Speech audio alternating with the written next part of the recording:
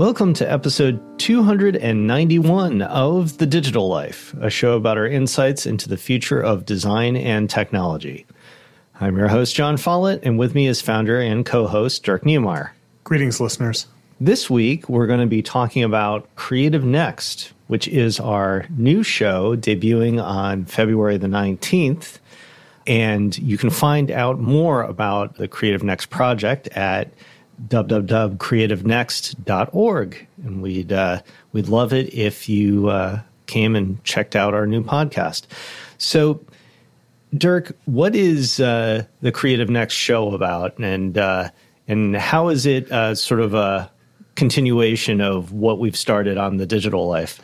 Yeah, so on Creative Next, what we say we're doing is future-proofing creatives, and that is specifically around the encroachment, which has a negative connotation that I'm not intending, of automation brought on by most directly artificial intelligence, but also other smartware technologies we've talked about on the show, like Internet of Things, 3D printing, stuff like that. So the reality is, our frame for automation is one that is about, the factory floor. It's about, what we used to call blue-collar workers being displaced. It wasn't about us, the people who would listen to the show, the people who are involved in creative stuff.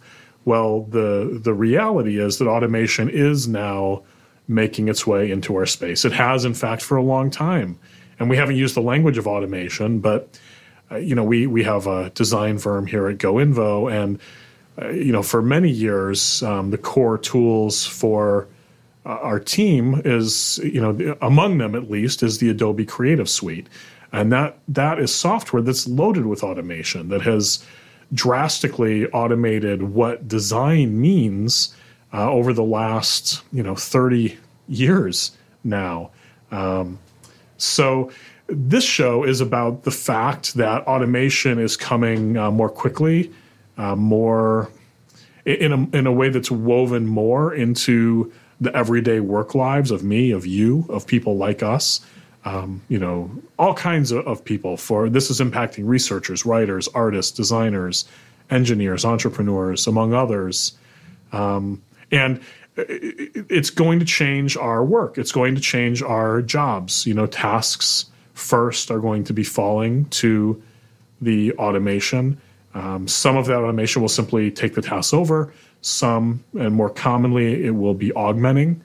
So they will be tools that are helping us to perform tasks more quickly, giving us more power. Again, going back to the Adobe Creative Suite example.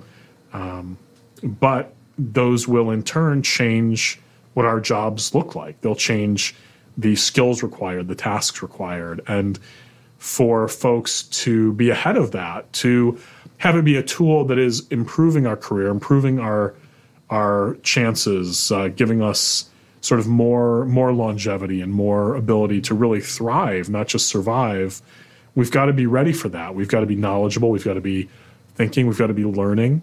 And Creative Next is about exploring all of that stuff. Yeah, just to expand a little bit on the idea of automation sort of within the creative fields. I mean, you gave the example of the Adobe Creative Suite, which in and of itself is automation. Like the first version of Photoshop or InDesign is automation in and of itself. If you look under the hood, there's an awful lot of things that Photoshop is doing that, InDesign is doing that used to be done by hand, right? That used to be done in a much different way.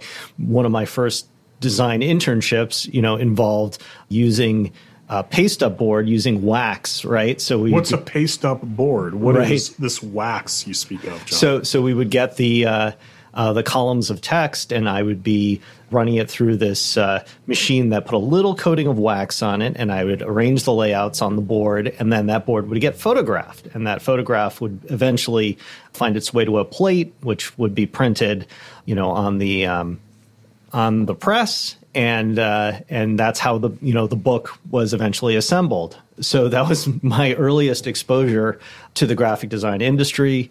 And there were a number of designers on staff. I, of course, was just an intern, basically a summer employee. And these designers were going to learn about this newfangled software called Quark. And they were What's Quark, John? being sent to classes. I think Quark still exists, Barely. the competitor and precursor to InDesign, right? So I researched it in the context of Creative Next, and it exists, but barely. Yeah. So there you are. That is the way automation comes to an industry. And now we don't even think twice about it. No one's seen the wax layout paste up boards in at least, 20 years, right? So people 30 and under don't know what those things are. And that's just one example of all the miraculous stuff that the Creative Suite automates for you without you even knowing it, right? And that's happening on the digital side too. And so all of these issues we're going to dig into in Creative Next, which, brings me to, the second talking point today. Why are we doing this show? Like, what's the impetus for us to do it? What inspired us to do it? We've been doing the digital life since 2010, which I guess, it's time for a change. Wow, might be one of those. Wow, almost a decade, yeah. Yeah, I'm interested to hear your answer, but for me, it's something that needed to be done. It's something that I saw impacting. I saw happening in the bigger world. The projects like the next Rembrandt project. Sort of this experimental thing where a machine is making an original Rembrandt painting. Reading the story about and it's things we've talked about on this show, so our listeners are familiar with some of it. But reading the story about the AI that submitted an essay into an essay writing contest and finished in the top half of competitors. Stories like that said, wait a minute, there's something's coming with this technology. And as we looked at it more closely, I'll speak for both of us here. You can correct me if it need be. We really, the more we researched, we went from being sort of agog and thinking, in line more along the lines of sort of the sci-fi type stuff that you hear from the media about AI, to really understanding that big change is coming, but it's not what the media is talking about. It's not what we're reading about and learning. It's different. It's more subtle. It's more integrated into our lives, and it has a more direct and real impact on our work lives in particular in the short term, in the years ahead. People weren't talking about that. It was still stuff that would be down the artificial general intelligence path, or stuff about, goofy robots. I really felt like people are looking in the wrong place. And so for me, it was like, this is something people need to be aware of. It's a story that needs to be told, and it will help a lot of people because we're understanding things that are going to really impact the world of work in the years ahead, and it's going to surprise a lot of people. The people who aren't surprised, the people who are sort of striding with it, and us, and hopefully our listeners, and hopefully much even broader than that, but are going to be at an advantage, are going to be protected, are going to be, in the language using on the show, future-proofed. So for me, it was something, that the discovery of it surprised me, the learning of it enlightened me, and I felt a calling that this was something that needed to be done to be of service to people who I consider my peers, my friends, my colleagues, people I'm sharing community and industry with. Yeah, that's a great way to sum it up. I think for me, I'm very interested in sort of the patterns of change over time in relation to the economy and emerging technologies in particular, and how people sort of manage their work across these transitions. So, for example, we've gone through this a number of times in the past. We've moved from, as human beings, we've moved from being hunter-gatherers to, agriculture, from agriculture to industry, and now from industry to, information, right, as the drivers of our economy. And in each of those transitions take a long time, which, may not be something that we're accustomed to, discussing, sort of this long transition, which we are, currently experiencing from a more industrialized economy into more of an information economy. Mm-hmm. And understanding that those changes really sparks a lot of interest for me. I'm interested in this kind of transformation. So for me, this podcast, Creative Next, is, it's a podcast. It's also a much more focused research project in a lot of ways. We're going to be talking to experts on AI, experts on design, on technology, similar to the Digital Life in that way, but exploring this thesis around, what's next for the creative economy. So that's another thing that excites me about the show, is just the focus and the research aspect to it as well. Extending those differences a little, John, I mean, for, 6 years or so now, I've called myself a social futurist professionally. That's the term that I've used. And I still use it, and I still think it's correct. But I have found myself weaving in the word journalist. I've never thought of myself as a journalist, but the nature of this project, the work we're doing, the way we're doing it, my peers have been journalists, and I've been doing journalism work, and it's a strange skin to wear, but I'm wearing it. It's kind of cool. I never felt that way with the Digital Life. Certainly, I mean we're definitely bringing a level of research, of rigor, of real deep attention to these topics. Yeah, and I'm excited about that for sure. Dirk, what's the first season going to be about? What what's the depth and breadth of the first season? Yeah, so each season is going to take sort of cover a wide topic that we think altogether build a story around AI automation and helping to future-proof creatives. And with that in mind, season 1 is about learning. So when we settled on learning, we said to figure what is it we want to say about learning? What does this show need to be about? And we start just at sort of a high level. We start the season with sort of a philosophical look, a historical look at learning, at the relationship between humanity and technology. From there, we pivot into understanding terms, understanding what we're talking about. So going deep into artificial intelligence, going deep into other smartware technologies, and sort of doing the learning for ourselves about the context that we're functioning in. And from there, we pivot to looking at how machines learn, and then specifically how learning machines have been participating in and influencing games. We get into chess. We look at chess is the first of the major strategy games that AI defeated. It's now been over 20 years ago. And that's given us 20 years to study, once a machine dominates a game, what happens to that game and what happens to the people who play and compete in that game. And so we explore that, and then we move into poker, which is more recent, understand how humans were able to build a machine that beat the best players, but then what has that done to the poker community just over the last 2 years? What impact has that had on strategy, on play?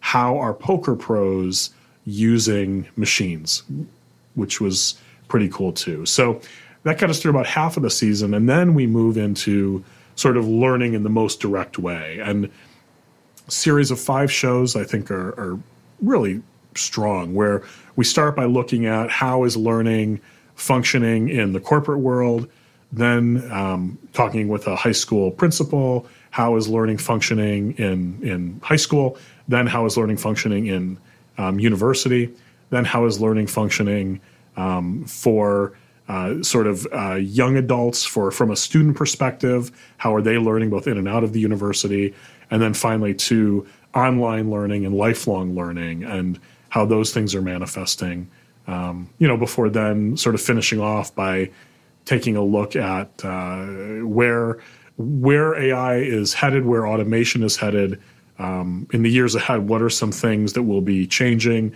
and contextualizing those in the future seasons? So maybe that's a long-winded overview, but that's, season 1 is about learning, and that's the journey that we've taken with it. Yeah, that's a great summary. So a couple of the guests, could you give us a hint who we'll be hearing from on season 1? Sure. So there are a couple of guests that we're familiar with from the Digital Life. Our discovery of this project and our research around it started with some of the work that we've done here. So, for example, Noam Brown, who is one of the co-creators of Lebradas, the AI that defeated the poker pros, he is joining us for an episode about that.